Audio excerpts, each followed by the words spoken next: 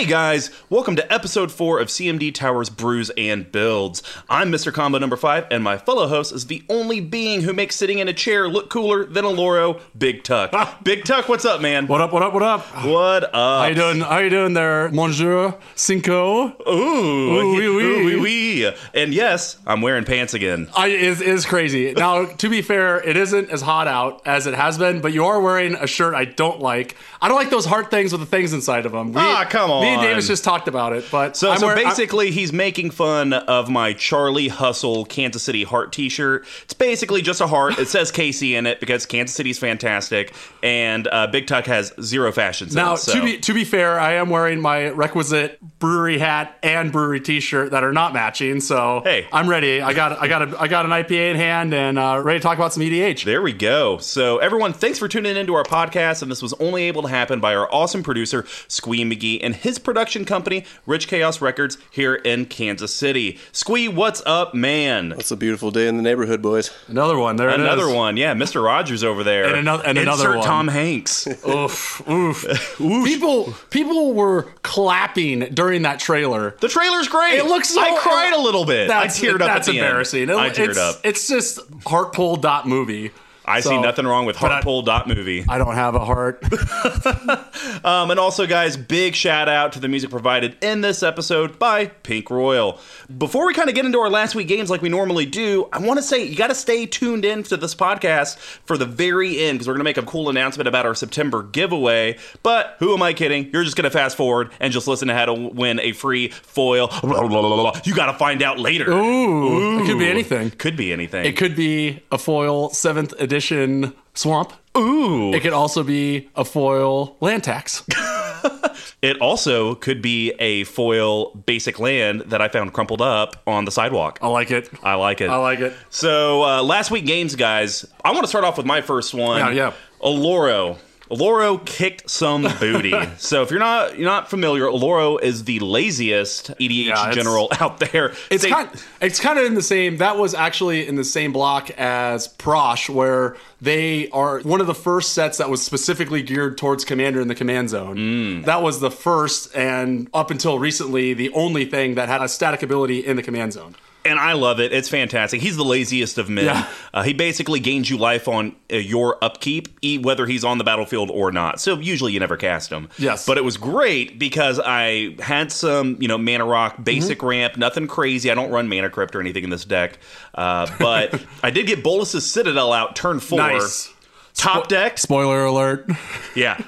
Top deck. It was a land. I'd already played land for turn, so couldn't do anything. Oh. But then turn 5, I just straight outvalued everyone. I played that card that cost like 7 that you gain 3 life on each upkeep. Oh, yeah. Yeah, played that guy, played a few other big beaters, just basically made it to where both of my opponents were like, screw you, we're done, we quit. Yeah, that's and I was like, your favorite victory, that is my concession. favorite. That is my favorite. They weeped a little bit. I captured their tears and put it up on my mantle. Yes. So, what was one of the games that you want to talk about? So, if anyone remembers, the very first episode, Mr. Combo made allusions to I kind of do some crazy deck building. And you talked about how impressed you were with my Zur build of cycling. Yep. So I played it a couple times, and maybe I just had bad games, and I thought it was kind of weak. But on Sunday, it was unstoppable. Really? Yeah, I couldn't believe it. And a spoiler alert for those playing the home game, that is next up on our series, so we'll get a little more into that. Ooh. And it's not that broken.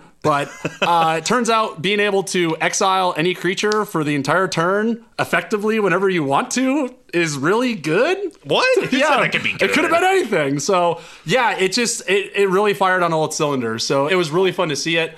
And I think I was somewhat lucky in the fact that the people who I were playing with were somewhat new, so they didn't immediately hate kill the Zur player, which usually happens in that, and you have to beg and plead for them not to. So, anyways, it was really fun just to go through the whole deck cycling. That's fantastic. Yeah. And I do want to end with one last game. This is a joint game that me and Big Tuck played. It was when I had my Atraxa deck. Oh, yeah. And Big Tuck just straight pouty quit. Yeah. Just being like, no, I'm done. I'm bloated. Finished. I conceded at like 25 life, I think. But to be fair, I wasn't going to be able to play the game. And That's fair. And you just tricked Davis into not attacking your Narset. Yes, you absolutely did. Let's set the plane for everyone. He was playing his Ninja deck. Me and the other player were both at like 16, 17 lines. And I was at 38. And he was at 38. And I basically made a deal with, I believe he was playing his Boros deck. Hey, I'm going to play Ugin, the Planeswalker, where I could exile all the colored crap on the board and it'll kill you. Or I could just use the plus ability to kind of shoot down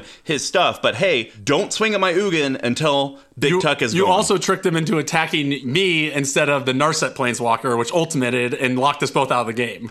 Schmantics. I was just saying, statement of facts. So anyway, it was another concession on my behalf, and I imploded and felt pretty bad about it. Yep. I also only had one beer at that point, so I think that was probably the issue, is I didn't have my requisite 4 by my third game of Magic on a Sunday. You know what? That's fair. But no, it was it was a good game. I ended up winning it anyways because I had the Oath of Teferi out there. Yeah. I could do my double Planeswalker stuff, and it just ended in a victory. Planeswalker stuff did Planeswalker stuff. That was it. Anyway, guys, those were our games from last Sunday. So let's get into this Deck Tech series. Brews and Builds is our Deck Tech series, and it's all about the decks that Big Tuck and I have and that path to 32. So each podcast, we're going to talk about one of that path to 32, but in a cool manner of brewing beers. So we broke it down into 4 categories. Ramp and setting your board state is called the grain bill. Yep, and grains are the foundation of any beer. They include both base malts and specialty malts, usually in a 60-40 ratio.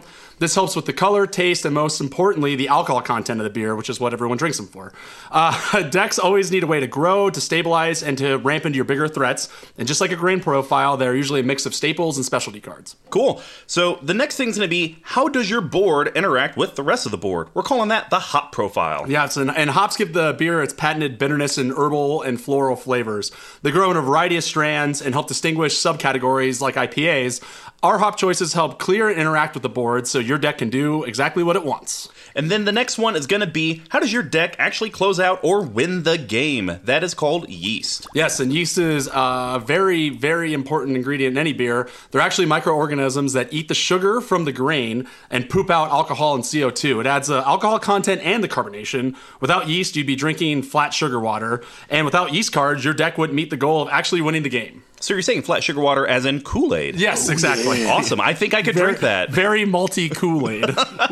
And then we have shenanigans. And these can be pick cards, synergies that you have in the deck that are just fun. It could be cards that you have an emotional attachment to. We're calling that the spice package.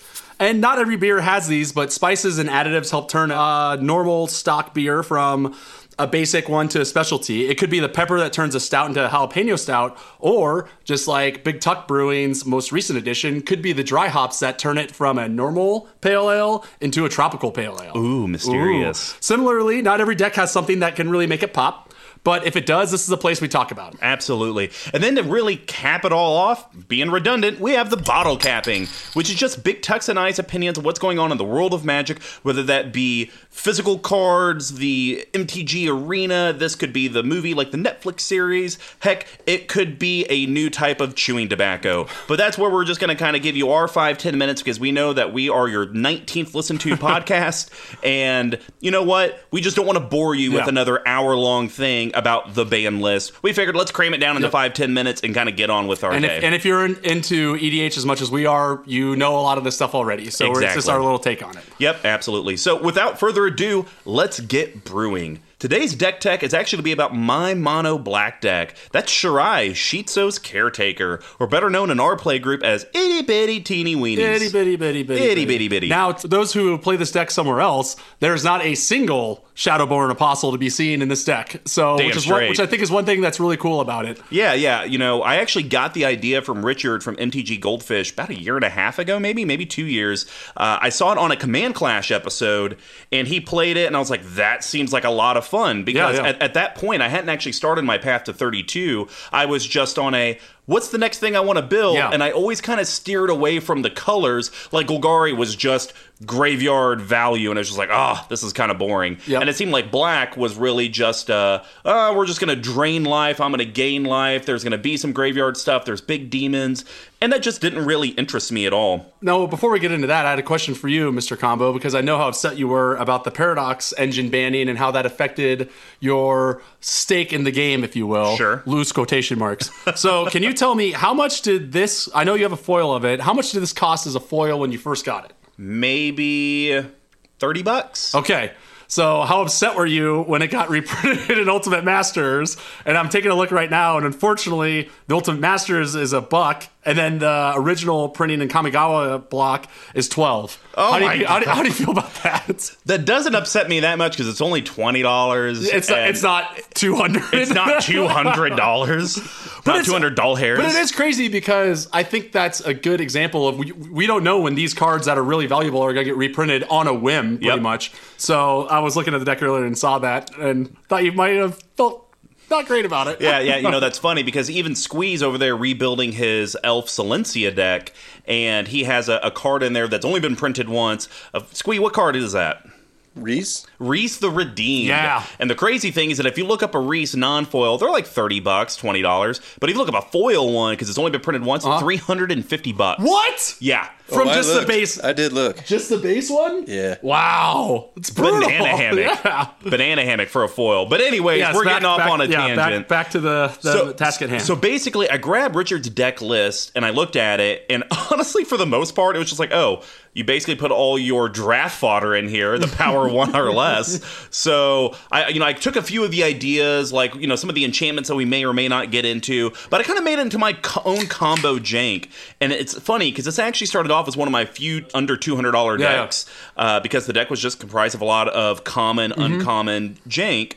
But then I think it has now, if you look on Tapped Out, around $750. So it is no longer one of those budget decks. So, pretty much what the concept of the deck is just doing graveyard value engine, but nothing degenerate like a Shadowborn Apostles or anything to that, perspective. It's really just having a bunch of value power 1 and less guys, and when they die, they come back, and I do that every single turn.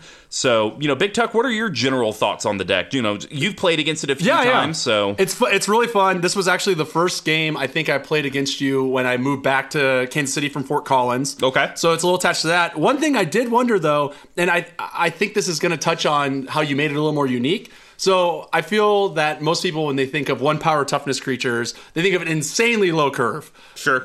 Maybe a 2. The commander itself is a 5. So I noticed that your curve on this was actually sort of high, and not extraordinarily big like my Prosh or anything, but a 3.59. Yep. And I looked through kind of the CMCs, and I think they all make sense. And do you feel that was you trying to get your own unique spin on the deck, and that's just a side effect of it, or do you think that you found picks and different cards that worked with it the way you wanted it to? So that's a very interesting question. So before I answer that, though, to give everyone out there that doesn't know what Shirai even does. Oh, great. Let me just describe what she does, and then I'll answer that, because I think it'll make sense on why I went this direction. So Shirai is a black spirit, 4 colorless swamp. It is a 2/2. Whenever a creature with power 1 or less is put into your graveyard from play, keyword there, from play. So it's not something you can mill. It's not something you can discard from your hand. It does have to be on the battlefield. But that it is not immediately followed by on your turn. Correct. Yes. And so the next line of text says you may return that creature card to play under your control at end of turn, if Shirai is still in play. And that's the big thing, is because it allows you to have this value of your 0 or 1 power stuff go to the graveyard during everyone's turns, and then come back as long as Shirai is still in play. Now, granted, that is 2 big things there, and then I'll kind of answer Big Tuck's question. One, if you do any of your sacrificing craziness, you have to do that while your opponent has pass priority going from second main phase to instep. You cannot do this during the instep, because instep happens, trigger goes on the stack. It's not going to see any of the creatures in there. Yep. So that's one that's very, very important. Second thing is Shirai, it says, is still in play. So it's not something that you can sack a bunch of stuff, cast Shirai with that mana, and then it's going to bring everything back. She has to see it go, and she has to stay there to bring it back. Like a counter example would be Marchesa's ability. As soon as the creature dies with the 1/1 counter on it, that ability then goes on the stack and becomes state-based. So with this one, you got to make sure Shirai is out there. Absolutely. So to answer your question about the high curve, so I actually did this math myself, because I didn't realize that my curve's so high, because it never plays that high. Yeah, right. So what I ended up doing is I kind of added the lands. So I got 34 lands in the deck, so that takes the deck down to 66 cards. And really, 65, if you take out the commander, Right. over half of those 65 cards are actually CMC 3 or less. Okay, gotcha. So what it ends up doing is, the reason the curve is so high is when you break it down on tapped out, I have a bunch of like 7, 8, and 9 costs that just jack up the curve so much because you got to think they're countering 1 and 2 cost things. Right. So the average just ends up being so high, but it's about a little over 50% is 3 or less. So that way I'm able to, big daddy mana, black mana, dump all that stuff out. And so, I thought that was interesting too, because, when I was doing it, I was like, man, I didn't realize the curve was that high, because I've never had that issue. And you have so many 1 and 2 drop creatures that generate a lot of value that if you can get a couple of them in your opener, by the time you're ready to go off with some of your bigger cards, you already have your defenses up. Yep. You're already getting value out of that. It kind of segues into the bigger payoff cards that cost a little more down the road. Yep, absolutely. And then the last thing we'll hit on before we dive into that grain bill is the color land distribution. You got this one 100%. I think it's a lot of black mana. Yes, I think that's. Let me check my notes here. Yeah, that checks out. All right. I did hit on the cost a little bit earlier. I said it's over $700, about $750. But the one thing I will say, so if you're listening to this, you're like, I would love to build a deck, but my budget's $250, $300, whatever that is. 3 of the cards are actually special edition cards. Yes. So you can actually make the deck for well under $400. Oh, okay. Yeah. If you cut out the Liliana, Last Hope, yeah. San Diego Comic-Con, that's almost $200 on its own. The Meek Stone is $50. The other foil Liliana is normally $5. I think here is $35. So that's 6 times the amount. Yep. Yeah. So but you covet those shiny things. I love the shiny. You love those shiny things, and I love shiny planeswalkers. That's one thing you will see probably with every single deck tech I do. That's one of my decks. It will have foil planeswalkers just because that stuff gets me rock hard in the morning. But see, that has great downstream effects for me because then I can get your normal planeswalkers for the cheap because you don't even want them. Yeah, that's fair. So that's it works. fair. So I'm on board. Yeah, there we go. I'm on board with it. All right, guys, let's dive into this grain bill. Big Tuck, kick us off. What's your number one pick? Okay, so the one I chose to start off with is one of those not higher, but it is more than 1 or 2. Okay. It's one of the arguably best quote-unquote ramp cards in black. Let's go with the enchantment, Black Market. Oh, yeah. Did you get this? Did you skip this one or no? No, of course not. What? Really? You don't like it? I got way better ones. Okay. So Black Market, for those who are wondering, is a black enchantment for 3 colorless and 2 black, and it says whenever a creature dies, I'm going to repeat that, whenever a creature dies, one more time, whenever a creature dies, put a charge counter on it. At the beginning of your pre-combat main phase, add black to your mana pool for each charge counter on Black Market. Now, why does that matter when it just says whenever a creature dies? Right, and you would think, I don't know, but it's not only your creatures, it's any creature. It's anyone's. So board wipe gets huge. There's so much sacrifice and value trains in this, it's probably going to get huge on your own. And it's a great way to get mana to funnel into some bigger spells, like you said. Sure. This makes casting those 7, 9 drops, whatever they need, or some of those X spells that you have in here, even cheaper. The other thing, too, that I've noticed when playing this is that it's very rare that this card gets played and immediately taken off,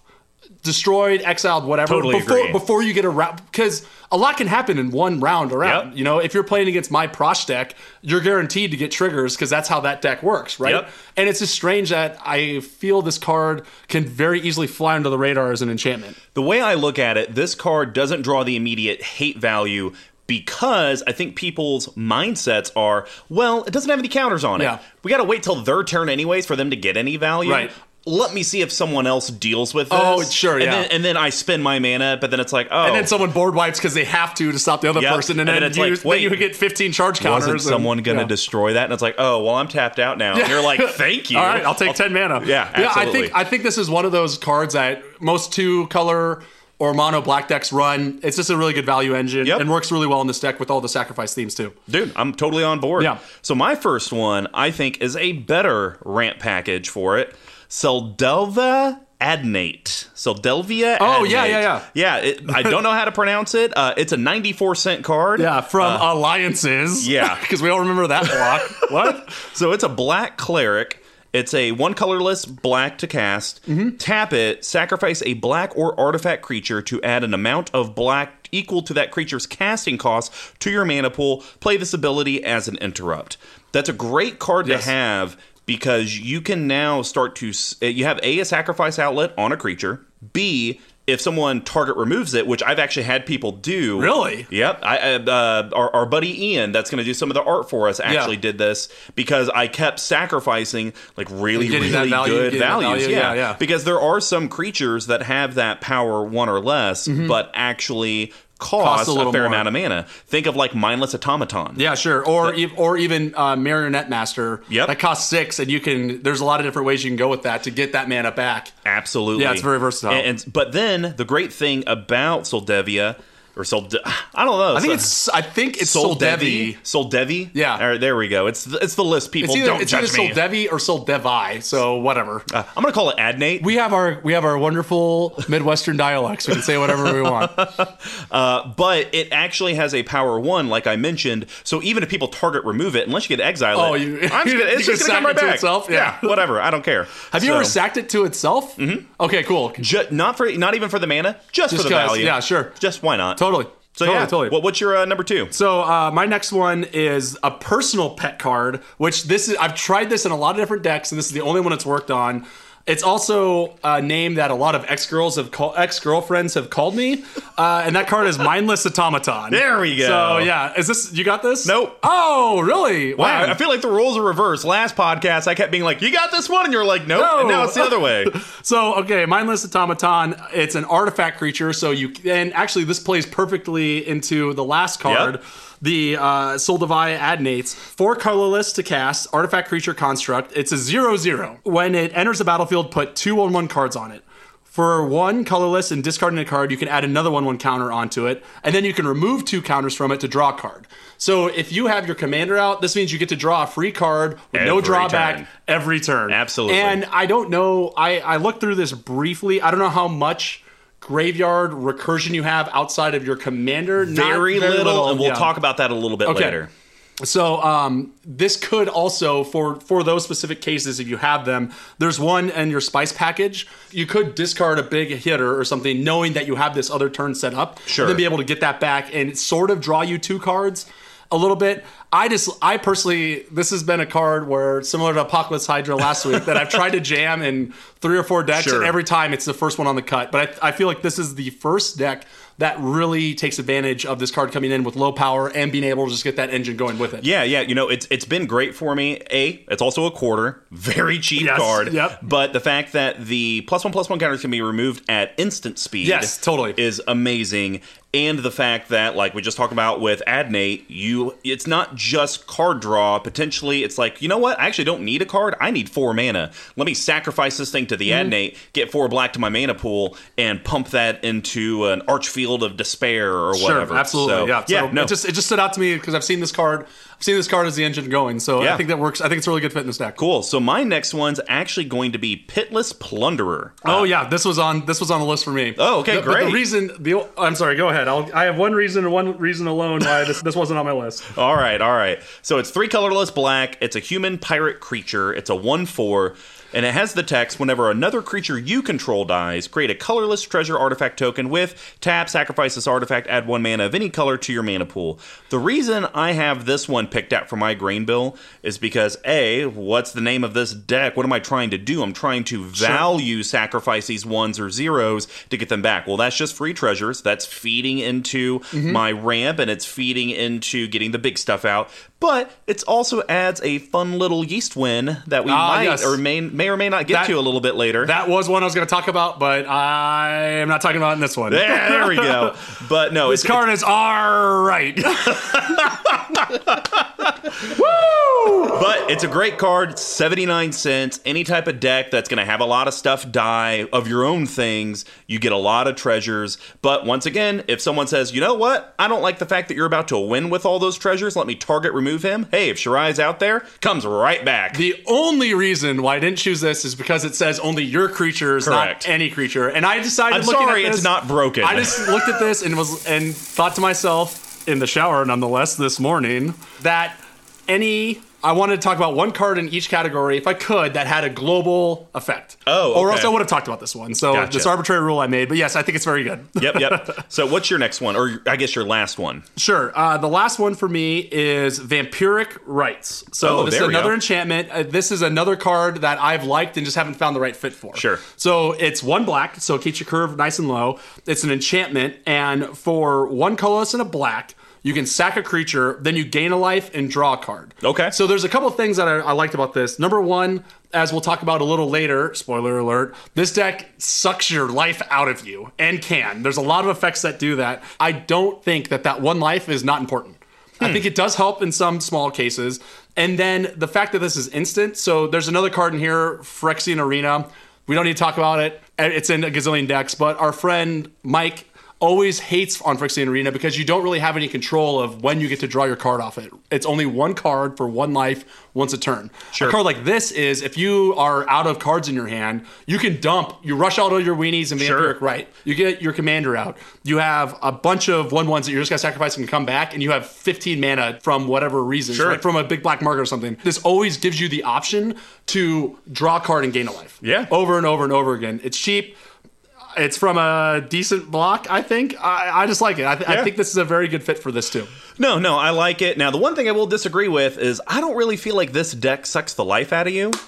Well, we'll get into it. We'll get into that. But the one thing I do like about it, and you make a great point, and I think I've talked about it on the other deck tech that we did of my deck, and that's a beer. Sorry, I lied. It's a Fresca. It's if Hams is looking for a podcast to sponsor, I guess this is the one. But the thing I like about it, and you make a great point, I'm not big into card draw specific like instants and sorceries, so I don't have like the blood. Sign in blood. Yeah, so I don't have a sign in Those blood sort of in things, here. yeah. I know a lot of people run that in black decks. Not a fan of it. But I like things that I can continually use. I like that repeated effect. And when I look at this card, usually I'm not going to run out of cards probably until turns 6, 7, 8, somewhere in there. Yep. And I get the versatility because, yes, I could sacrifice a bunch of the 1s and 0s. But if I don't really have those... Well, you know what I can still do? I can sacrifice my commander, put it back to the command zone, still get that draw card, and then recast it with all that extra mana. So, I'm a big fan of it, and the way that I read Shirai now, I'm not a judge by any means, but you could sack all your 0s and 1s, sack Shirai, goes to the command zone, cast her, because her text just purely says if Shirai is still in play. Yes. It doesn't... Totally. It's not checking to see if it's the exact same instance of Shirai. Right, and that trigger goes on the stack at the end step, so Correct. it doesn't matter which one it is. Exactly. But anyways, I like it a lot, and I think it works really good. So what's your last green here? My last one is Pilgrim's Eye. Oh, okay, yeah. So Pilgrim's Eye, I love... This is what I would like to call a workhorse card. Yes, absolutely. Hold on, trademark saying coming. I love this card. So what it does is it's 3 colorless. It's a Thopter, artifact creature, 1/1, flying. But the key thing is when it enters the battlefield, you may search your library for a basic land, reveal it, put it into your hand, then shuffle your library. I can't tell you how many games that I've had this and either used it as chump fodder or some sort of sacrifice engine, and literally pulled every single basic swamp out of my deck. And I almost look at this card like a land tax. Some people would look at it and say, oh, well, if you get all the lands out, you're going to have to discard down to hand size. I don't really care. Don't matter. Yeah. Yes. No, it just straight does not matter to me. If I have to discard 10 swamps at the end of my turn, fantastic. Who cares? Yeah. I don't really give a shit. I got in this argument before at a previous play group. If you have a land tax or ability to pull basics out of your library, take as many as you can. Yep. If you can get those Pilgrim Eyes once a turn and you just pull all those cards out, bin those swamps, who cares? The only time taking all the basics out of your deck, which in this deck I have 27 out of the 34 are basics, the only time that could backfire on you is if you go into a 15-20 turn type game. Yeah, then the it's grinders. Okay, the grinding game, I actually do need this because I need to cast like 8 different things this turn. That can come back and bite you. Sure. But for the most part, the way this deck plays, you should win by turn 10. Yeah, It's not a quick game. It's not an ultra competitive, but you're going to win by turn 10. It's fast. So. It's got a good tempo to it. Yeah, Absolutely. totally. Well, that is our grain bill. Next, we're going to move on to the hot profile, and I want to kick this one off. Yeah, please do. We're going to kick it off with the most expensive card in the deck, Liliana, the Last Hope. Good. So this is a Planeswalker Liliana, 2 black and a colorless, comes in with 3 loyalty. And before I go into her abilities, this is actually my tied for number one favorite Planeswalker card, period. Really? Okay. Ashiok the Dreamweaver is... That's your number one? Really? Yeah. That's surprising. You know what? It's a 3 cost, and it exiles stuff out of people's decks. Yeah. You can't ask for better than that. No, I agree. So anyways, Liliana... Actually, you can, because there's a Planeswalker that's 2 mana, and you can get to draw a card for free, so that and then seems discard a pretty card good. at random? Yeah, but... His name is Tybalt. She's the best. Sleeper. Go ahead. So, Liliana the Last Hope, it came out in... That was Shadows over Innistrad. There we go. Yes. So its +1 is up to 1 target creature gets -2/-1 until your next turn. And the reason I'm a big fan of that +1 is because usually when you get her out early enough, you can actually start picking off other people's early game plays. And I've seen this happen before where it gets to the point where someone has an attacker that could get in damage to her, but you can't, because it's even if it's a 2/2 that they get out on turn 2. Now it's a 0/1. Yeah, and they can't even get in. Totally. Absolutely. And then the next one is a -2, which I don't think I've ever done this, but put the top 2 cards of your library into your graveyard, then you may return a creature card from your graveyard to your hand. This is nice because I actually don't have a lot of graveyard recursion in the deck, and I'm going to address that a little bit later. Likewise. But this could potentially get a little bit of that value to where maybe one of my big non-0 or 1s got put to the graveyard. Okay, I need that card back to win the game right now. Let's just go ahead and do the mill game. The next one is actually the reason I'm a big fan of this card, because I probably have emblemed the card 40% of the time that I play it. I've seen it happen before. So it's a -7. So it basically comes in with 3, then you get your 4. So it's a 1, 2, 3, 4. It's a 5-turn clock. So it's not like quick by any means.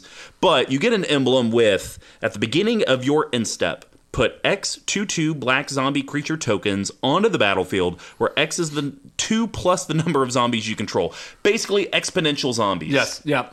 That's great. It works fantastic. I actually, and funny story, and then I want to get your thoughts on the card. Yep. I remember I opened a booster box of this. It was my second booster box my first booster box I ever opened. Oh, that was that monster one, right? Yeah. So got the booster box for the $100 from my local LGS in Memphis, Tennessee. I pulled a non-foil of this, which I think when I opened my box, the first Grand Prix had just happened the weekend before, and this card just wrecked Standard. It was huge in Standard. It's still huge in Modern, too. Yeah, and I think the non-foil copy went up to like $50, something like that. But then in that same box, I also got a foil copy, which was $120. But it was a foil alternate art copy, which is even more rare. It isn't? Nope. I thought it was. Nope. Are you sure? 100%. Big Tuck is a little bit beer deep. Well, yeah, what are you going to do? It's in the name. But no, I think even in that box, I ended up getting the Melding Sisters. One of those was foil. Yeah. I got a couple Thalias. Yeah, it was white I think it ended up being like a $300 box. Yeah. And then the Magic Gods have punished me ever since, and every box just loses money. You had a good Eternal Masters one, and then you had a couple of not white hot ones. Yeah.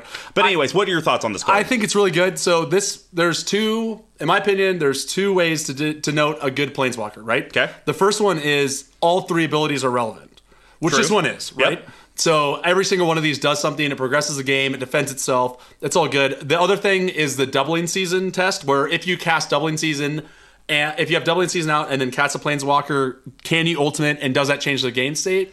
But you can't really ultimate with this one. So it passes. It doesn't pass the Doubling Season test, but the abilities are so good and so relevant in any black deck. That's fair. I think that's what makes it really good. And it's only a 3-drop. So do you think if this card wasn't still like $40-$50, would you say this is almost an auto, like a black staple? I think so. In Commander specifically, I think this is better than Liliana the Veil. Yep. Because discarding cards in Commander is not near as bad as Standard and Modern and Legacy. Yeah, totally. So, no, I would agree with that. If this was $5, I don't know why I wouldn't have this in any mono black deck, any 2-color deck. Yeah. Pushing 3, once you get to 3 colors, you're unless it's a Planeswalker dedicated deck. I agree. And once you're at 3 colors, you're really kind of scrapping for those positions. But in any 2-color, any 1-color, it's a slam dunk. Okay, cool. What's your first card? All right, so this is the card that I will admit is not quote unquote good, but I've seen this card do work. The first game, the aforementioned game when it came back, it's Night Market Lookout. It's so dumb. It's 1 black mana for a 1/1 human rogue. Whenever Night Market Lookout becomes tapped, not attacks, becomes tapped, each opponent loses 1 life and you gain 1 life. I swear to everything I believe in, the first time I saw this, I believe you got 6, if not 8 swings in, yeah, and it still is around. And that's a what? 24 life. That's a 24 life. Don't worry, gap. everyone. He's a beautiful minding right now. Yeah, I can see the numbers. Because like 8 plus 8 is 16, plus 8 is 24. So that's the gap that you get. A 24 life difference between yours and the opponent's. But here's the thing, is you're also only counting the drain life, not even counting the one damage actual he's one also damage too. doing. So he actually did like 32 damage. I gained 8 life. It was so I don't know what it was, but again, this is another great card where it's easy to run under something. It doesn't matter. Even when it becomes tapped, you're still getting the advantage of it. So even if you know it's going to die, when you have your commander out, you're going to get right back and just do it over and over again. And you know what? I'm just going to tie this into my third card. Yeah, please. So I didn't pick Night Market Lookout, but I picked Vicious Conquistador, which is yeah, literally the it's exact same thing. But the difference is... It's a 1/2, and when he attacks, each opponent loses a life, not necessarily tap. But granted, I don't have tap shenanigans in the deck, so whatever. Oh, that was your third? Yeah, Yeah, okay, yeah. cool. So that was my number 3. And Vicious Conquistador, like I said, it's a 1 black, it's a 1/2. So basically, where Night Market Lookout and the Conquistador trade is the Night Market Lookout gains you a life, but it's a 1/1. The Conquistador is a 1/2.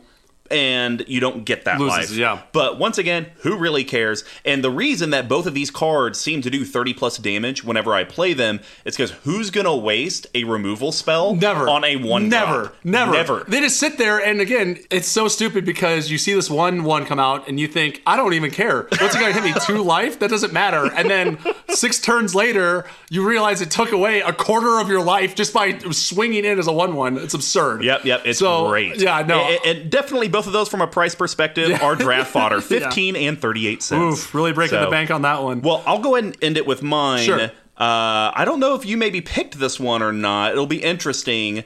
Gate to Phyrexia? No, I was going to, but I thought you would, and I hate drafted against it. Wow, okay. Just because I knew one of the two of us was going to talk about it, and I rolled the dice, read the bones, if you will, and thought you'd bring it up. Yeah, this is great. It's a great card. It's actually way more expensive than I thought it was. Did you get this in a bundle or something? Or? No, I ended up buying it about a year ago. I think I got it for $20, $25, somewhere in there. Sure. So Gate to Phyrexia is a double black enchantment, and it has the text, sacrifice one of your creatures during your upkeep to destroy any one artifact. You may not sacrifice a creature that is already on its way to the graveyard. So what does black usually have an issue with dealing with? Enchantments and artifacts. Okay, so what I might need to reread it again. What does Gate to Phyrexia deal with? I'm looking at this here. The new text says sacrifice a creature, which is probably pretty decent. Okay. Oh, destroy target artifact of your choosing. That is pretty great. Now, also, I want to point out a thing there. Did it say target artifact? It does now. Oh, sad day when it's not not just choose. Yeah, artifact. Oh, it's a shame. Yeah. But anyways, it's like a $37 card now. It's very expensive. Because it's reserved. It's on the reserve I didn't know it's that. It's an uncommon reserved from Antiquities. Wow. Yeah. So the great thing about this card is you give black a way to deal with artifacts, which it can't deal with anyways, but the deck feeds on bringing those 0 and 1 toughness creatures back. So hey, upkeep, how about I sacrifice that Pilgrim's Eye, go get another basic to my hand because maybe I didn't get it on my draw, or I know what the top is, or I need to guarantee I'm going to get it, so I'll sack the Pilgrim's Eye, destroy your, even if it's a BS Signet or something, right? Go get my land, and now Pilgrim's Eye is just going to come back at the end of the turn, and then I'll do it again, right? So it's a fantastic card. I love it. What thoughts do you have on it? I mean, I think I said my piece here. I was going to talk about it, but I figured you would anyways because this seems like a pet card of yours. Yeah, and it's on the reserve list, which is nuts. And I've never seen it played. Yeah, have you never played it? Never played it. Had it for over a year. Never played it. Never seen it. Yeah, well, I don't even know if it's still in the deck. That's the EDH curse. It could be anywhere. All right, what's your last card? So I have two. I actually have 2 more. I'll go through one of them really quick. Okay. Because the Night Market Lookout, and then I have Ogre Slumlord. Oh yeah. So real quick on this one, it's 3/3 Ogre Rogue, 3 colorless, 2 black. When again, another non-token creature. This is another global effect dies. Put a 1/1 black rat creature token onto the battlefield, and then rats you control have Death Touch. Yeah. So again, it's a global effect. I think people who know this card already know where it's played. You get your value out of it whenever something else dies, just like everything else. And then I think one thing I really like about this is pretty good board wipe protection. Sure. So you board wipe, you still get a bunch of rats, you can still defend yourself, all that good stuff. And then the last one I had that I'm interested in how you found this was Thought Picker Witch. Throw in Record Scratch. So This is a very deep cut that I don't think I've ever seen either. It's 1 black for a 1/1 human wizard with the ability of 1 sack a creature. Seems good. Look at the top 2 cards of target opponent's library, then remove 1 of them from the game. Yeah, why not? Have you ever played this? Yep. Does this work? Have you ever gotten some sort of crazy thing that you feel? I think I've only had to, because I feel like the reason that I initially put this card in here and just looking at it, it makes sense. Also, I haven't seen it in forever. The curse of having 20 plus decks. Yeah, totally. But the main reason I put it in there was mainly for sacrifice redundance. Yeah, okay, And sure. it's a 1/1, so even if someone gets rid of it, it's going to come back. And sometimes if I have big daddy black mana, and it does just say sacrifice a creature, so I can sacrifice herself. Yeah, or all those rats that just made it through. Yeah. So yeah, you Cool. know, I was more looking. Was there a time where you got an Avacyn or some other monster planeswalker or something from it? I couldn't tell you. Okay, fair enough. Yeah. But that's it. We don't need to go on too much more about Okay, that in cool. the hot profile there. All right, well, let's kick it off with Yeast. Big Tuck, start us off. Okay, so I think that you probably have the same one, Okay. and I want to do the countdown again. Okay. It features a number prominently. Oh, yeah. Okay, ready? 1, 2, 3. Triskaidekaphobia. Yeah! All right, cool. I knew you had one of the 2 of them, so I took my chance. So I'll read this one out. This is great. This is a Big Tuck card. And I will say, before he reads this off, this is one of the few decks that can actually make this card work. Yes, I agree. Totally, and that's my notes too. Okay, so this was from I'm sorry. Liliana's from Eldritch Moon. This is from Shadows over Innistrad. Oh, there we go. It's an enchantment coming in at a whopping 37 cents. 3 colors and a black enchantment. At the beginning of your upkeep, choose 1. Each player with exactly 13 life loses the game. Then each player gains a life. Or each player with exactly 13 life loses the game. Then each player loses a life. It's awesome. It's so great. This card is jank all over. And the thing I was going to say is that you have so many effects that can ping by 1. Mm-hmm. The Blood Artists, the Zulaport Cutthroats of the world, Yep. all that stuff, that I think this is one of the decks that can actually make this work. Yep. And the other thing that you have in here, which is great, is a little card called Tree of Perdition. Yep. This is the whole reason they kind of printed Triskaidekaphobia. Correct. Or, wait, did Triskaidekaphobia come after Perdition? Before. Okay. Yeah, I went so Triskaidekaphobia. Perdition was printed probably for Triskaidekaphobia. Correct. Because I remember when I was drafting and we saw Triskaidekaphobia, I was like, oh, that's a sweet card. And I was like, wait, this card's shit. This card's terrible. Yeah. How am I ever going to get to exactly 13 life for an opponent? Well, they solved that issue. Turns out you can get Tree of Perdition. It's 3 colors and a black for a creature plant. It's a 0/13 with Defender that says tap, exchange target opponent's life total with Tree of Perdition's toughness. Yep. So you can either manipulate their life totals with Blood Arts and Sacrifice effects, or you can just one-shot someone with Tree of Perdition on their upkeep. And one of the great things about Triskaidekaphobia, it is a 0 power item. So if it's been out and you have a way to give your stuff haste, you can actually do it on everyone's turn, and then by the time your upkeep comes around, everyone else dies. Oh, nice. So- Please, have you ever done that before? No. Ah, man. But I saw Triskaidekaphobia, had to talk about it. Sure. So it's great. Yeah, I'm no, really no. happy. I'm really happy it's made it through the cut and all these. Yeah, you know, I have it in here too. The thing that I like the most about it is this deck is not degenerate. I don't have I'm going to do Big Daddy Black mana, and then I'm going to do an Exsanguinate. We'll get into this. Yeah, and then we'll do an Exsanguinate, and I'll just drain everyone. Yeah, sure. I don't have stuff like that. So the only way I can win the game is to outvalue, and I feel like Triskaidekaphobia 100% that's is a not value true. card. Hey, We'll get now. into it. So my first card Yes. and it's funny because it's not really a Yeast card, but I'm bringing it up because literally I just did this against that Duretti deck, and it turned out to be a BA card. Darksteel Plate. Oh, sure, yeah. So Darksteel Plate's a 3 colorless artifact equipment. It has Indestructible itself, and it says equip creature has Indestructible, and it costs 2 to equip. Really, the reason I have this in here is because the deck doesn't work without Shirai. Yeah, it's a very it's a very general focus deck. Yes.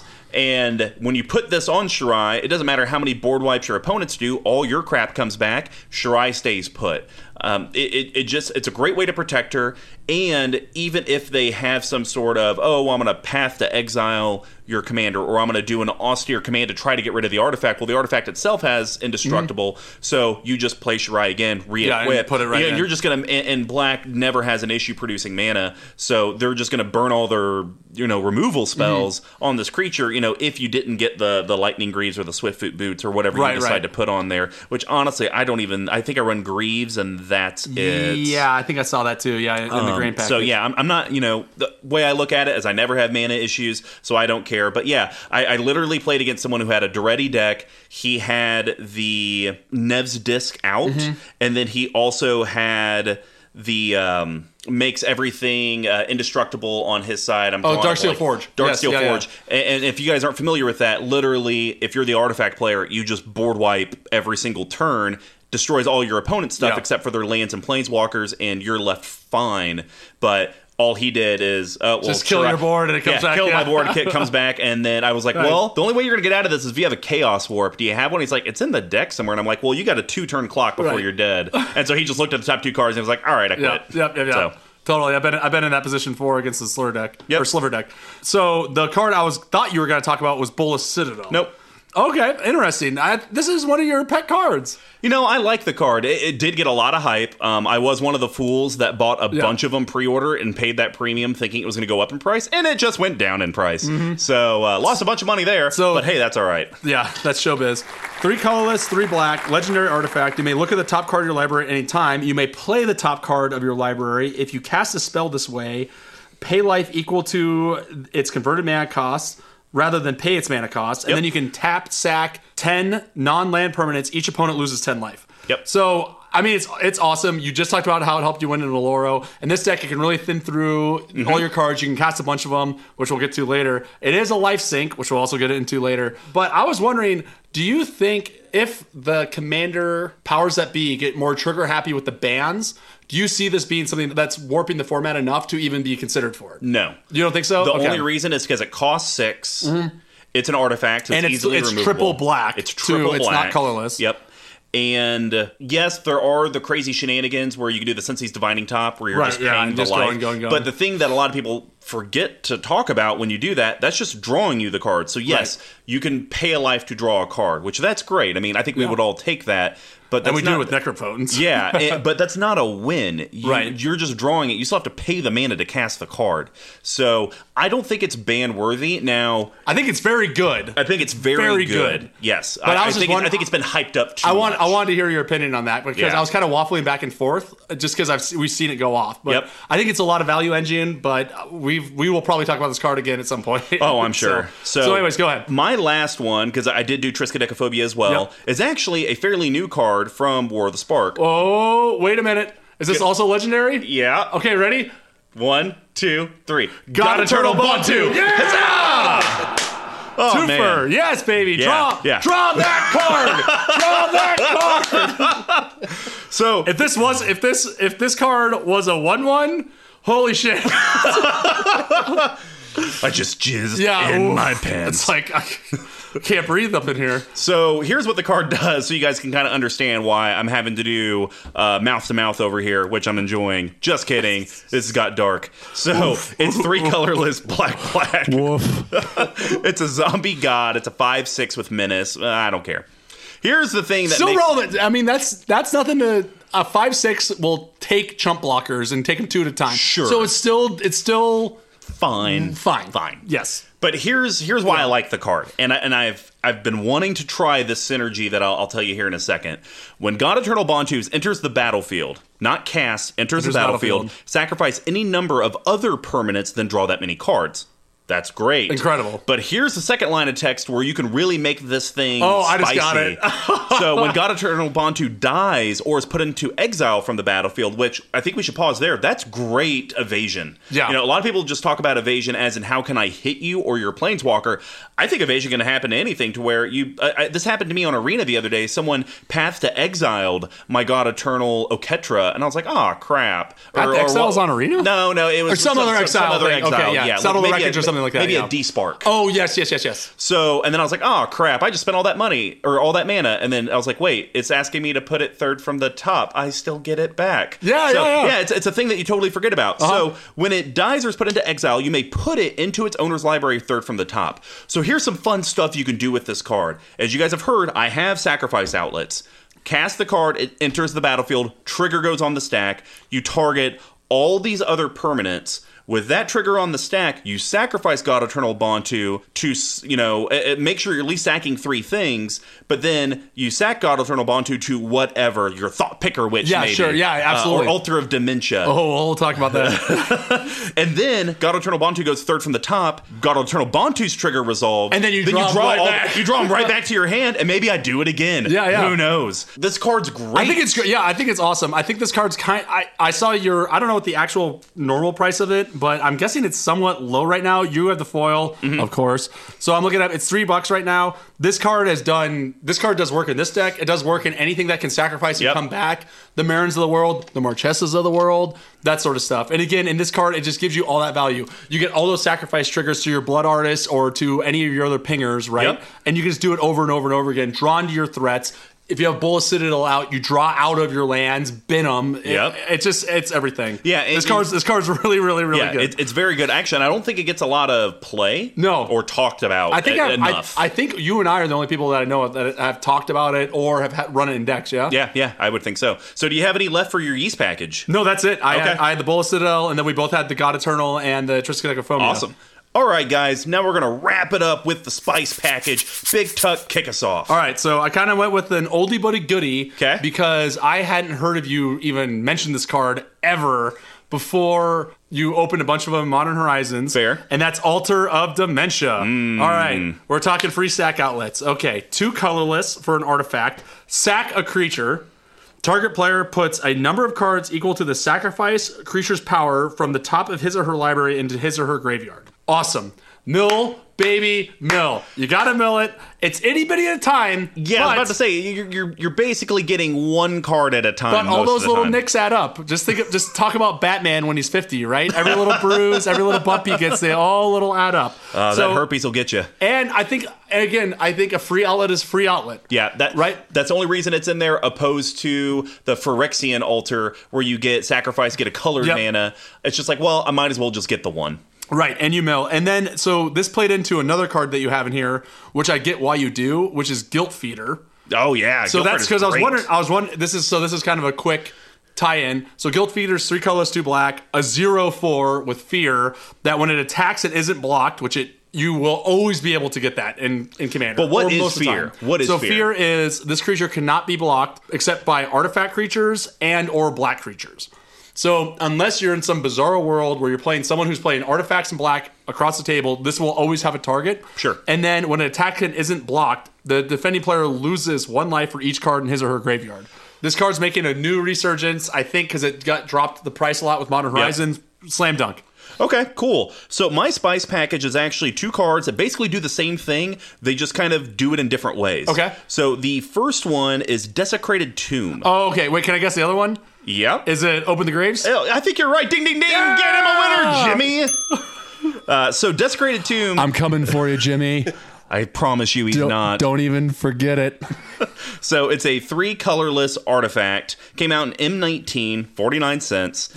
Whenever 1 or more creature cards would leave your graveyard, create a 1/1 black bat creature token with flying. Well, what does this deck do when the things go to the graveyard? They come back. Didn't you get 30 bats one time when this happened or something? You just it just went off, right? Because you had your 1/1s and a sack outlet, and every turn it was just over and over and over again. Right? Absolutely. Yeah. And then Open the Graves is 3 colorless black. Whenever a non-token creature you control dies, create a 2/2 black zombie creature token. So basically, you sack, you get a zombie, it comes back, you get a bat, and so every turn for every creature you put to the graveyard that's a 1 or less, you're getting a 2/2 zombie and a 1/1 flying bat. I mean, I think it's great. Yeah, no, I'm on board. Yeah. I was kind of the reason why I didn't choose either of those because they were both on the docket for me was I didn't know which one to choose. Oh, okay. And I don't want to do the double again.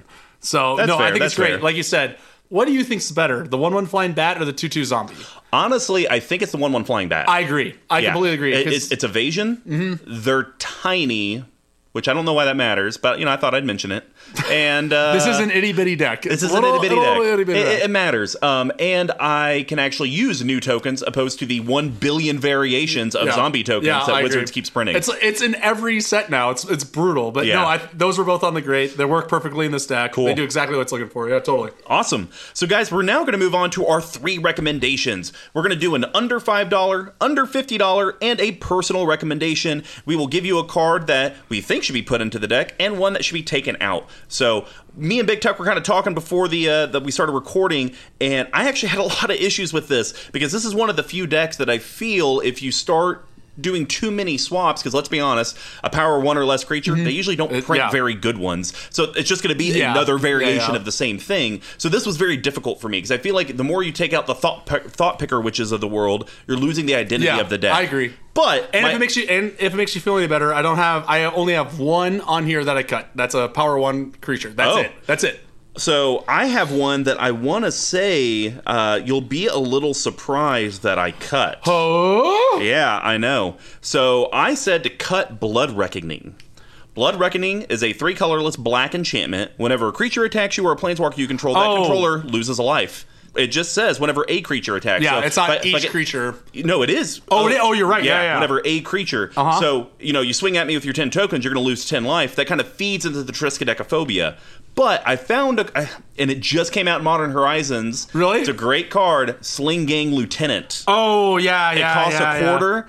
It's 3 colorless and a black, so it's the exact same mana curve. It's a goblin 1/1 itself, which is important. No, it is a 1/1? It is a 1/1. Oh, yeah. And when it enters the battlefield, you create 2 1/1 red goblin creature tokens, and it has the text, sacrifice a goblin, target player loses a life and you gain a life. So think about this, 4-player game, I have this out and my commander, I'm making someone lose 3 life every single person's turn, and I'm gaining 3 life every. I think it does Blood Reckoning, but better, because Blood Reckoning you have to swing at me. This would be like, all right, fine, you don't want to swing at me, I'll just kind of slowly drain you, or potentially drain you 9. But and to your point, Sling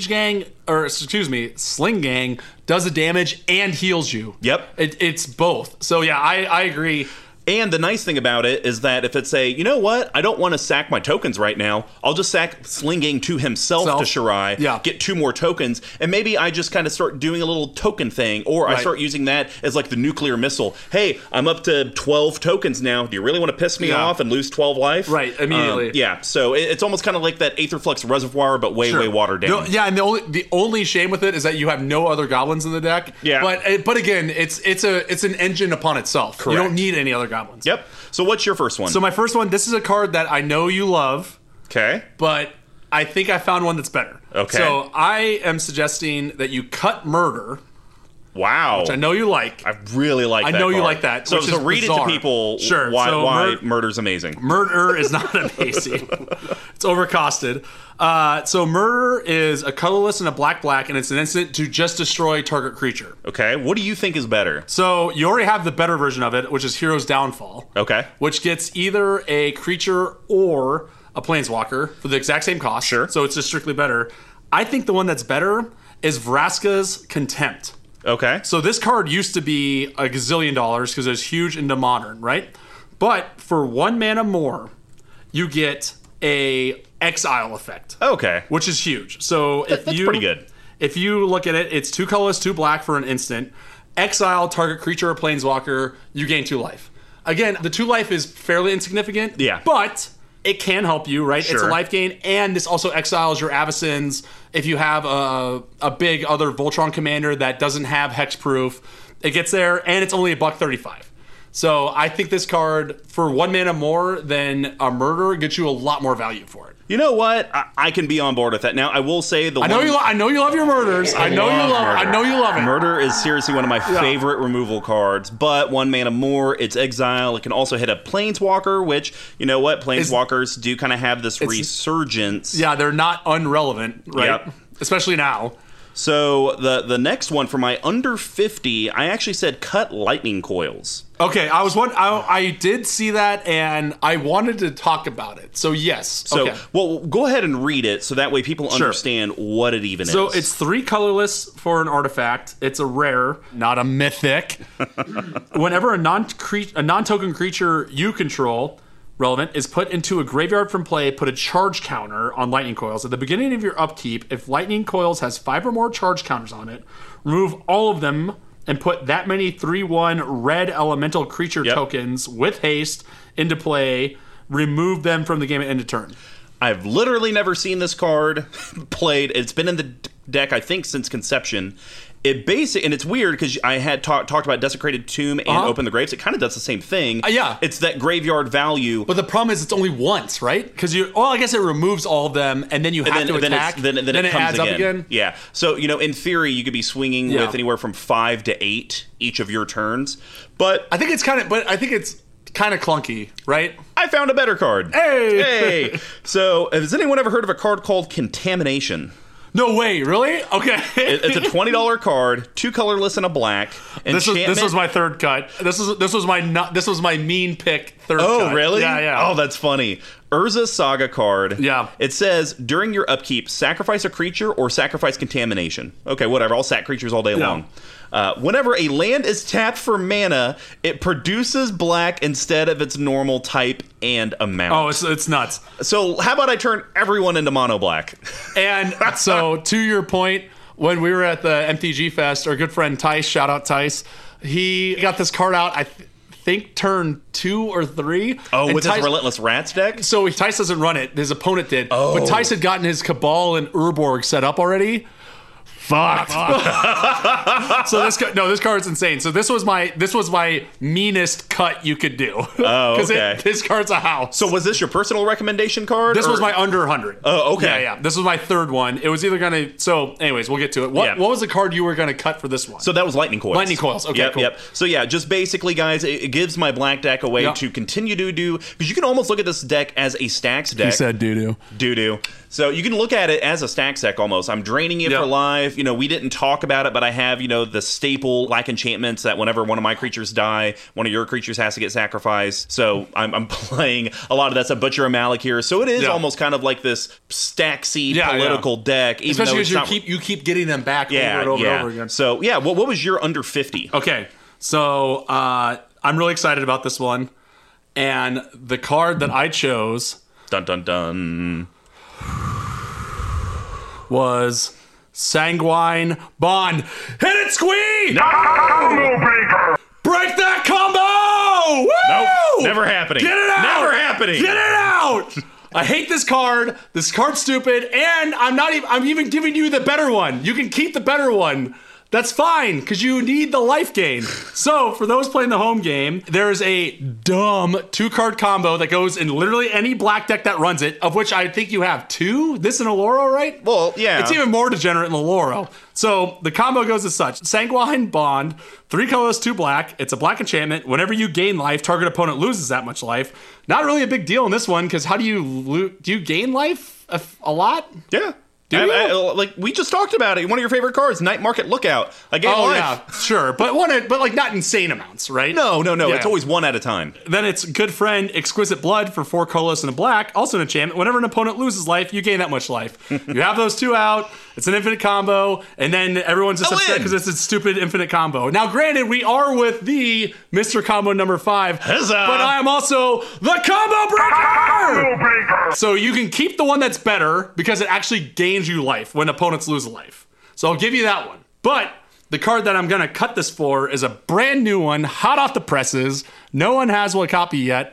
Of Keurig, Son of Yawgmoth. Oh, yeah. Yeah. I've thought about putting that card in here. I'll let you explain it, and I'll tell you why I won't. So I'm guessing I think I know why you won't. Okay. So it's a new card that's coming out brand in C19. New card. It's a legendary horror minion. 4 colorless, 3 Phyrexian Black Arena. Which you can basically pay 2 life instead of the black. And it's got lifelink, which is important. Sure. So I got you your lifelink back, right?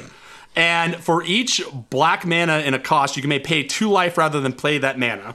Whenever you cast a black spell, put a 1/1 counter on Keurig, Son of Yawgmoth. So that's the reason I don't want to put him in there. And I think I hear your point where he is a 2/2, so if he dies, he's gone. But I think because your CMC for the most part is so low, and if you pair it up with one of your draw engines or like your Bolts of Citadel, you're going to be able to churn through so many creatures over and over and over again, and then be able to get that life back. So I don't think this card is a slam dunk. I think this card's really good in most mono black decks.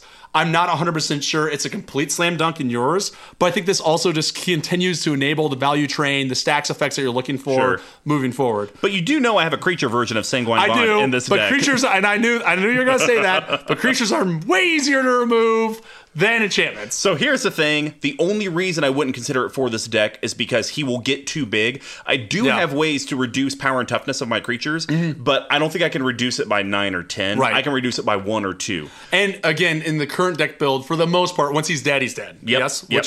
So we'll talk about this Yeah. on my personal recommendations, which I won't cut Sanguine Bond because I'm actually recommending we cut Defiant Bloodlord. Defiant sure. Bloodlord for the home crowd. It's a 5 colorless black 4/5 flying vampire, but whenever I gain life, target opponent loses that life. Here's what I want to cut it for, and you know what? I need you to help me figure out which one is better. I think I know what you're going to say. Okay. I'm torn between Rise of the Dark Realm, which, if you're not familiar, that's a sorcery speed, 7 colorless, black. Put all creatures from all graveyards onto my battlefield.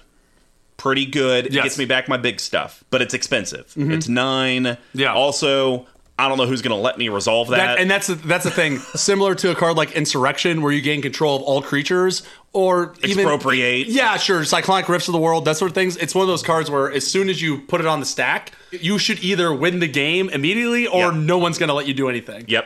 So here's the other card, and I'm going to give you my argument into why I think I might want to do this. And the funny thing is, I think this card's only like $30 more than the Rise of the Dark Realms. Yawgmoth's Will. So I know it's a beater, I think, in what, Modern or Legacy? Legacy. Yeah. So Yawgmoth's Will's 2 colorless black, sorcery speed still, but it says until the end of your turn, you may play cards in your graveyard as though they were in your hand. Cards put into your graveyard this turn are removed from the game instead. And I thought this card I might be able to resolve a little easier because it's not getting it from everyone.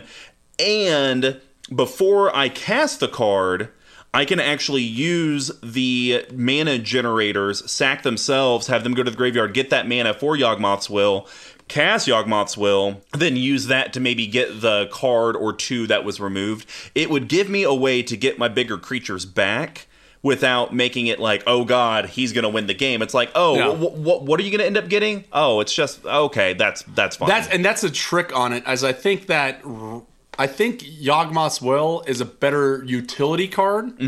Rise of the Dark Realms is a better closer. Yep. Right? Because at that stage, if you're playing against anyone and you're doing your board wipes, you're doing your destroy effects, you're doing your grave packs, those graveyards are going to be juicy. So I actually, one that I had, my last not mean recommendation off of Contagion, or Contamination rather, was a similar one, which is kind of in the middle, called Phyrexian Reclamation. Oh, yeah. So it's 1 black for the enchantment, a colorless and a black, pay 2 life, return target creature card from your graveyard to your hand. Yep. So you bring up a really good point, though, where each one of these 3 cards all fill the same gap, but in wildly different ways, right? So I think the card that you're saying to cut is good. That's a good one to cut if you're going to keep in the dumbass combo, which you're going to, because that's in your name. But the safest bet of all of them is Phyrexian Reclamation. Okay. It's $4. You can use it the entire game. That card's never going to get targeted, right? Sure. It's only coming back to your hand. You're paying life. That's the safest one, right? Then I'd think the one in the mid tier would be the Yawgmoth's Will, because that also gives you way more flexibility to pull back anything. Even if you use Yawgmoth's Will to get a board wipe and it lets you win the game, then Yawgmoth's Will is already worth its sticker price, right? And then if you want just a big, beefy commander staple that's going to close you to the game and do the same sort of thing in a different way, then you go Rise of the Dark Realm. So I think any one of them would do what you're looking for. Well, yeah, and the other thing I kind of liked about Yawgmoth's Will is, say if for some reason I get a little milled and say my Cabal Coffers is in the graveyard, well, I can play Cabal Coffers for my land for turn. Yeah, no, I agree. Yeah, it's one that, like I said, guys, before we started this recommendation, I think Sling Gang Lieutenant's probably the only one that's a slam dunk. Like, gotta do it. I think that's the easiest one. Yeah, I think that's really good. Lightning Coils, I don't think Lightning Coils will do what you want in this deck. Correct. I think it does what I want in the deck. Will it ever happen? I don't know. Yeah. Not gonna happen. So I think I'm going to have to really debate, and I'm probably going to have to play test a lot. So anyways, guys, that is our personal recommendation section. We're going to move on to the bottle capping and get this thing slowly moving to a close.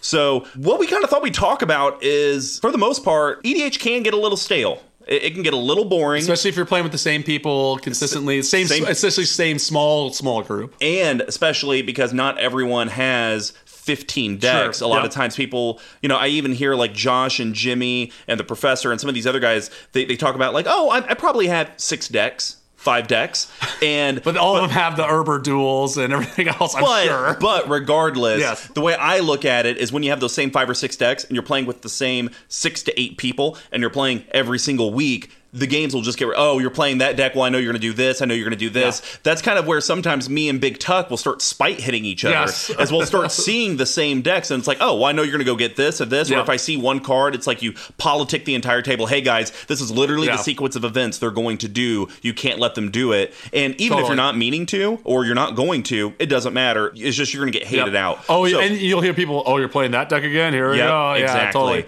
So what we've kind of started to do in our play group is mix it up with different variants. And, there's some variants that you've probably heard of. There's some that aren't. But we thought we'd just give you our 2 cents on our top 5 that we enjoy doing a lot with ours. And Big Tuck, why don't we start off with Plane Chase? Sure. Give us a high level of what it is and why it's kind of fun. So Plane Chase is definitely a chaos format. And how it works is that there's a separate deck of cards that is the planar deck. So it represents a lot of different planes throughout Magic histories, on Ravnica, on Dominaria, a bunch of different ones. And how it works is at the beginning of the game, once everyone's ready to go, you look at the top card of the library. Yep. And it always has 2 effects. There's usually a static effect, which could be anything from doubling mana to all creatures get -1/-1 to you get a goat whenever you play a land. There's a million different ones.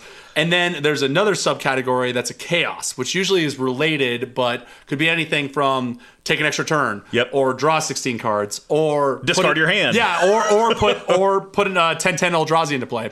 And the way you trigger those is that there's a separate die that you can roll at sorcery speed on your turn. And the way it works is it's N+1. So the first die roll is free. Then the second one is 1. Third's 2. Fourth's 3. All that. Or it's N-1. There you go. N-1. So this format is meant to play with a bigger group. So sometimes when, at the end of the day, we're sick of grinding out these 3-player games. We have 6 people. It's like, let's get around the Plane Chase table and see what happens. The only downside to this format, in my opinion, is that it's extremely rare that a game goes shorter than 2 hours. 2 hours? Yeah. I would definitely agree with that. Plane Chase is one of those things that I really enjoy playing, but it's also kind of hard to pick your deck that you want to play with it. Like, I think we talked about in a couple of our last podcasts, like my Karametra deck is one of my more consistent ones. And you mentioned, hey, Mr. Combo will play that when we do Plane Chase. And it's because, I'm just big beaters and I just play this linear thing. Yeah. I don't think your Cursed Tribal would be for Planeswalkers. I think there's like 2 ends of the spectrum, right? So you can either go with like super consistent, I'm going to play creatures, I'm going to play ramp spells, I'm gonna hit that, or you go in the complete opposite direction, which is chaos. Plane Chase is usually where I play my quote unquote worst decks, if you will, because you might get lucky and win, or you might just get lucky and just grind it out for forever. Or you might get unlucky and be stuck on the same plane for 19 GD turns. Or there was one where I think we played 6, and someone had it when it had reverse turn order. So they played 1 turn and then had to wait 15 minutes to play the next one. So but Plane Chase, most people are more familiar with it. Yeah, so another one that you might not be so familiar with in an EDH environment, and this is actually one of my favorites, Two-Headed Giant. So Two-Headed Giant, basically when it comes to an EDH, instead of having everyone be a free-for-all 40 life, you partner up with someone and you share 60 life, and yet when it goes to attacks and targets, everyone still gets attacked specifically and targeted specifically, but when it comes to attacks, both parties can block for each other, which is very, very cool. And I like doing Two-Headed Giant because sometimes it's like you'll sit up and be like, okay, well, what deck do you want to play? And it's like, oh, well, you know what? I'm going to play Boros Beaters, and it's like, ooh, you know what? I might pick Control Azorius, lock down our opponents, and then you can swing in. And it kind of brings us, it almost makes it to where you're brewing your deck and you're trying to figure out what the synergies are, but now you're doing synergies on the fly with this other person. How can I make your synergistic deck work with my synergistic deck so that way we can win? It's so much fun. See, this is something where you and I are very different. I don't like this format at all. For me, because he's not a team player, people. Well, it boils down to whoever's the most experienced player just dictates what's going to happen, because you're pretty much just playing 2 decks on your own. If you're playing with someone who hasn't been playing as long as you are, they're just going to ask you what they want them to do, and then one person always takes over. But that's not necessarily true, because you and I have been partners, and I've been like, hey, Big Tuck, what would you like me to do? You and I are also at the same levels of playing, right? Which is rare, because no one wants to play against the 2 of us, except for you, Jimmy, and you, Josh. Talk about that later. Two-Headed Giant CMD Tower versus Game Night. It'll never happen. Oh, I'd be sick. But anyways, the point is, I agree. I think that this format is actually better in a draft or some sort of other format where you're brewing and building together, but you're not bringing pre-con decks in. Sure. So the next one we'll talk about, we probably won't talk about this one a whole lot, just because it is super complex. And I just played it for the first time last Sunday. Vanguard. Yeah. What the hell is Vanguard? So this is a very old one where they used to sell a Vanguard deck where there's an oversized card that is one of the characters from actually mostly the Weatherlight Saga. So your Gerards and Miris, if you will. And on each card, the card gives you a sort of static commander ability. Almost think of it as like an emblem. Yes, totally. So it could be, well, we'll get into it. It could be anything where it's like your lands tap for double mana or your creatures get +1/+1. And then it also affects your starting life total and your starting hand size. So the problem with playing this in Commander is that not all Vanguards are created equally. Some of them are very good, some of them are very bad. Yep, we found that out. Yes, you find that out the first time you play at random. And the taking extra life in 20 life format is very important. In this, who cares? And losing your starting hand in this format is way worse. Yeah. So I think we played this once or twice, and I realized I wasted $50 on nothing. It's only really fun if you're screwing around and just trying to like throw this in with other things too. Yep. So the last two, just because they're not really related, but they're very, very quick to kind of explain. And one of them, actually, our buddy Davis created last and I'm Sunday. a big fan of. I don't know. It was fun. Jury's out. Jury's out. Big time. So the one of them though, I called Deck Roulette. Yes. This is probably my favorite one over Two-Headed Giant. I would rather do Deck Roulette over Two-Headed Giant, to be honest. Yeah, slam dunk. But the issue is that it only works either A, if everyone has, let's just say, 6 or more decks and they have them with them, or the other parties that may only have 1 or 2 decks are open to playing with the other people's decks. And then, so how does it work usually? So usually the way that we do it is we'll line up the decks. Say there's 6 of us, or we'll say 6 just to make numbers, or 7, make numbers easy. So then you take a 6-sided die. Everyone but the person rolling puts in 1 deck, and you name them 1 through 6. They roll the die. Whatever deck they get, that's what they play. And then the next person, they'll take out their deck, and the person that just rolled will put in theirs, and everyone plays a random deck. The reason that this can sometimes be difficult is because, and we had this a lot with our buddy that moved to California, is he's like, well, I just want to play my decks. Right. Or I only want to put my decks in, even if I only have 3. And it's like, well, we can do that, but then, someone's just going to kind of get stuck or hosed or whatever. You have to be open to learning other people's decks. And honestly, this is actually the one thing that I have enjoyed doing with Big Tuck, is because we both have a combined 60-plus decks. I'll play some of his weird things that I personally think are jank, but then I play them, I'm like, man, this is kind of fun. Like the cycling one, yeah, right? Yeah. And it gives you ideas, and it helps kind of those juices, because honestly, outside of just constantly watching YouTube videos and podcasts, how are you ever going to figure out what a new variant for deck building could be? And I think it's a double-edged sword, right? Because you or I, for the most part, can pick up a deck and figure it out, right? So for me, it's fun because I've already built X, Y, and Z deck, right? So I pick it up, it's completely different than anything I would play. But I can see how this could be frustrating for someone it's frustrating but good, right? Like, it's, as my dad would say, character building, because it's hard if you're not as experienced or don't know the game as well as you or I do to pick up a deck out of the blue with no helper or anything and run it out.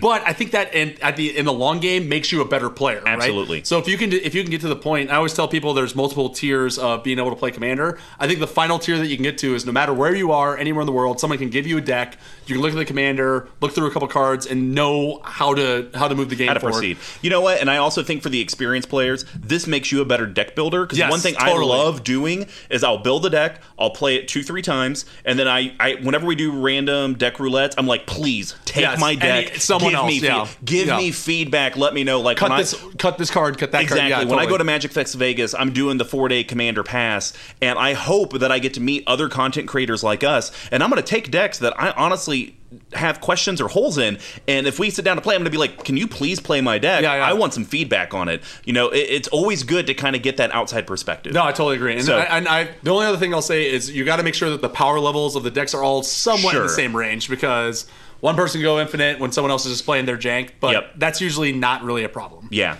And then the last one, our buddy Davis made up. I can't believe we're talking about I can't believe it. But it's so great. Big Tuck, what's it called? It's called Half Chub.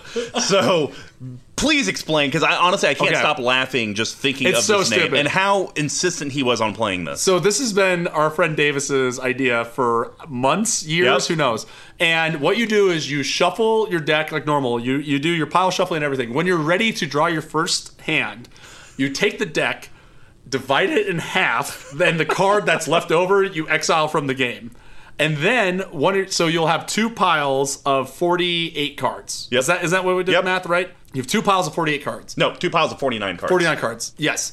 And then what will happen is one of your opponents chooses one of those piles arbitrarily, Yep. and then that's your deck to play Commander with. Yep, and then the other pile doesn't go to your graveyard. It gets It's exiled as from well. the game, and you can't look at it. You Yep. cannot look at you can only look at the card that's exiled. That's it. I love this. I thought it was so much fun. It was so stupid. We actually did this combined with Vanguard, so it was even double stupid. Yep. And the whole reason we ended up agreeing to this is because we ended up getting done the other 2 groups that were playing. We're like, we're like in the 15. tank. Yeah. Yeah. They were like, we're 15 minutes away from being done. It's like, well, we don't want to sit around and do nothing. So Right. it's like, fine, we'll do half chub. It would be the thing. It's like if we were modern players, be like, let's Yep. bang out a quick modern game. But So we you don't know play what? modern. Let's start a revolution. Instead of Oathbreaker, hashtag half Half chub. Chub. Oh, I love it. Yeah, Oh, but let's I'm make it not, happen. I'm not on Twitter, so I don't care. Ah, God. We'll get to that later. Anyways, that's pretty much all we have Yep. for our MTG in the world. You know, just thank you for making it until the end. But, as promised, Papa has some gifts for you. Ooh. Details on the giveaway. So What do we got? What do we got, Mr. Combo? So we will be giving away a foil Prismatic Vista from Modern Horizons. Ooh, yeah. And we all here at the Command Tower just wanted to really show their appreciation. We're starting out here. Having your help and getting the word out about us is really important to us. So we want to give something back. Absolutely. And, you know, and for at least the foreseeable future, we're going to be doing little contests each month. Now, the cool thing is that it could be something foily and pretty like a Prismatic Vista, or the thing I'm going to be most excited for, and hopefully we'll do this for the December giveaway, is Big Tuck and I are going to cram our heads together and build the jankiest of decks. What? It's going to be so much fun. You came to the right person. So if you're curious how in the world you qualify for any of this, well, I'm going to be honest, you probably already know because every other podcast does it, but I'm going to go over it anyways. So all you got to do is just really help promote the podcast and our site. You know, you'll get an entry for every single thing you do. For example, liking, sharing, reposting, retweeting, just tweeting the episodes that we debut. But Mr. Combo, each week. views do not count, right? Because we cannot track those. Correct. So, but if you subscribe, Yes. then that will count. Excellent. And you know what? Even for probably through the end of this year, if you follow my Twitter and Big Tuck, do you have a Twitter? No. Oh, that's some poor crap. But you know what, guys? Hashtag Big Tuck on Twitter. We're making it happen. I will tell you this. If it gets to a point where that's an actual thing, I will make a Twitter and actually use it. And that's a promise. Ooh, That's actually use it. That's a Big Tuck promise. I'll actually use it. Guys, just for record, he's still using Zynga, even though it's been shut down, but they kind of grandfathered him in. They missed my site. It's like when you get the unlimited data plan on a phone. So I still got all my tracks of Lincoln Park from 10 years ago. There we go. But, you know, it's something that, you know, I think through the end of the year, we'll even count when you follow me or the potential Big Tuck on Twitter. You know, our main site, you know, has been up there on Twitter forever. Yep. But, you know, you follow us, we'll even count those follows. But any of this stuff, you know, on Facebook or Twitter or Spotify, whatever podcast, it's going to get you an entry in there. So, for example, the September one for the Foil Prismatic Vista, we're going to announce on October 6th. But we're going to do it via social media because, honestly, as you guys have probably told, if you're, 4 episodes deep. Yeah, that's right. 4 deep. You'll know that we record these a few weeks in advance just because we're kind of figuring out the groove of Yeah. how to do the Trying to editing and figure it out, everything. yeah. Eventually, we'll get to the point maybe to where it's like we're boom doing it the week of. But instead of announcing it on the podcast, we're just going to kind of share it on social media and we'll reach out to you. So, you know, like I said, it could be a really sweet card or it could be a really jank deck that we put together. Big Tuck, do you have any last thoughts on reaching out to our listeners? No, not really. right. I'm a ghost. So until I'm a ghost. spooky ghost. Until I see a reason to get on, I'm not going to. So That's fair. That's I'll fair. leave that to you. I'll leave that to you. But guys, hey, please leave us some feedback on iTunes, Spotify, or Stitcher, or we just found out we're on like a billion other podcasts. Oh, that was nuts, yeah. That was pretty crazy. So for all 3 listeners on Google Podcasts, thanks. Question mark? I don't know. So if we totally suck, please let that roasting begin. My butt could use a few inches gone. But hey, if you enjoyed it, feel free to leave some, positive or quasi-positive feedback, and whatever star review makes others want to listen to our garbage as well. If you would like to reach out to us and also, find out how to enter into these contests, here's how you can really do that. You can reach me at Mr. Combo number 5, all spelled out except for that numero 5, on Twitter. Big Tuck, where can they reach you? You can't. Horse crap. Not yet. Tirade number 2, hashtag Big Tuck on Twitter. We're going to make that crap freaking viral. All 13 of you. And then, you can also reach our main account on Twitter as well, at CMD Tower. And also, Big Tuck's actually our main editor on the website at www.cmdtower.com. You can also find us on Facebook at CMD Tower, literally everywhere but the post office. If you want to engage this awesome production team that can help you with your own future projects, how would they do that, Squee McGee? Oh, you can find us at Rich Chaos Records on Facebook or Instagram, or richchaosrecords.com. Awesome. And, it's actually kind of cool. I was drinking a lemonade and tea with Squee before the podcast. I know, saucy. And he was even telling me he's working on some podcasts for some other, nonprofits and groups. So, please reach out to him. He's a great guy. But also, more importantly, he has a full studio. So if you're located in the Sunshine State, is that what we're called? I think. No. Maybe? No. No. And sunny, All right. in sunny Kansas City. If you're located in sunny Kansas City. You can, swing by, do your own sessions. He has guitars, he has maracas, he has everything, including a kitchen sink. Everything you need. And then also, of course, thanks again to Pink Royal for the music provided in this episode. Big Tuck, any last thoughts? No, I'm just missing out this weekend, so I can't wait to hear about some stories while I'm gone. Yeah. Well, I'll be sure to combo off as much as I can. Excellent. I would expect nothing but that. Mr. Combo number 5 signing off. See ya. See ya.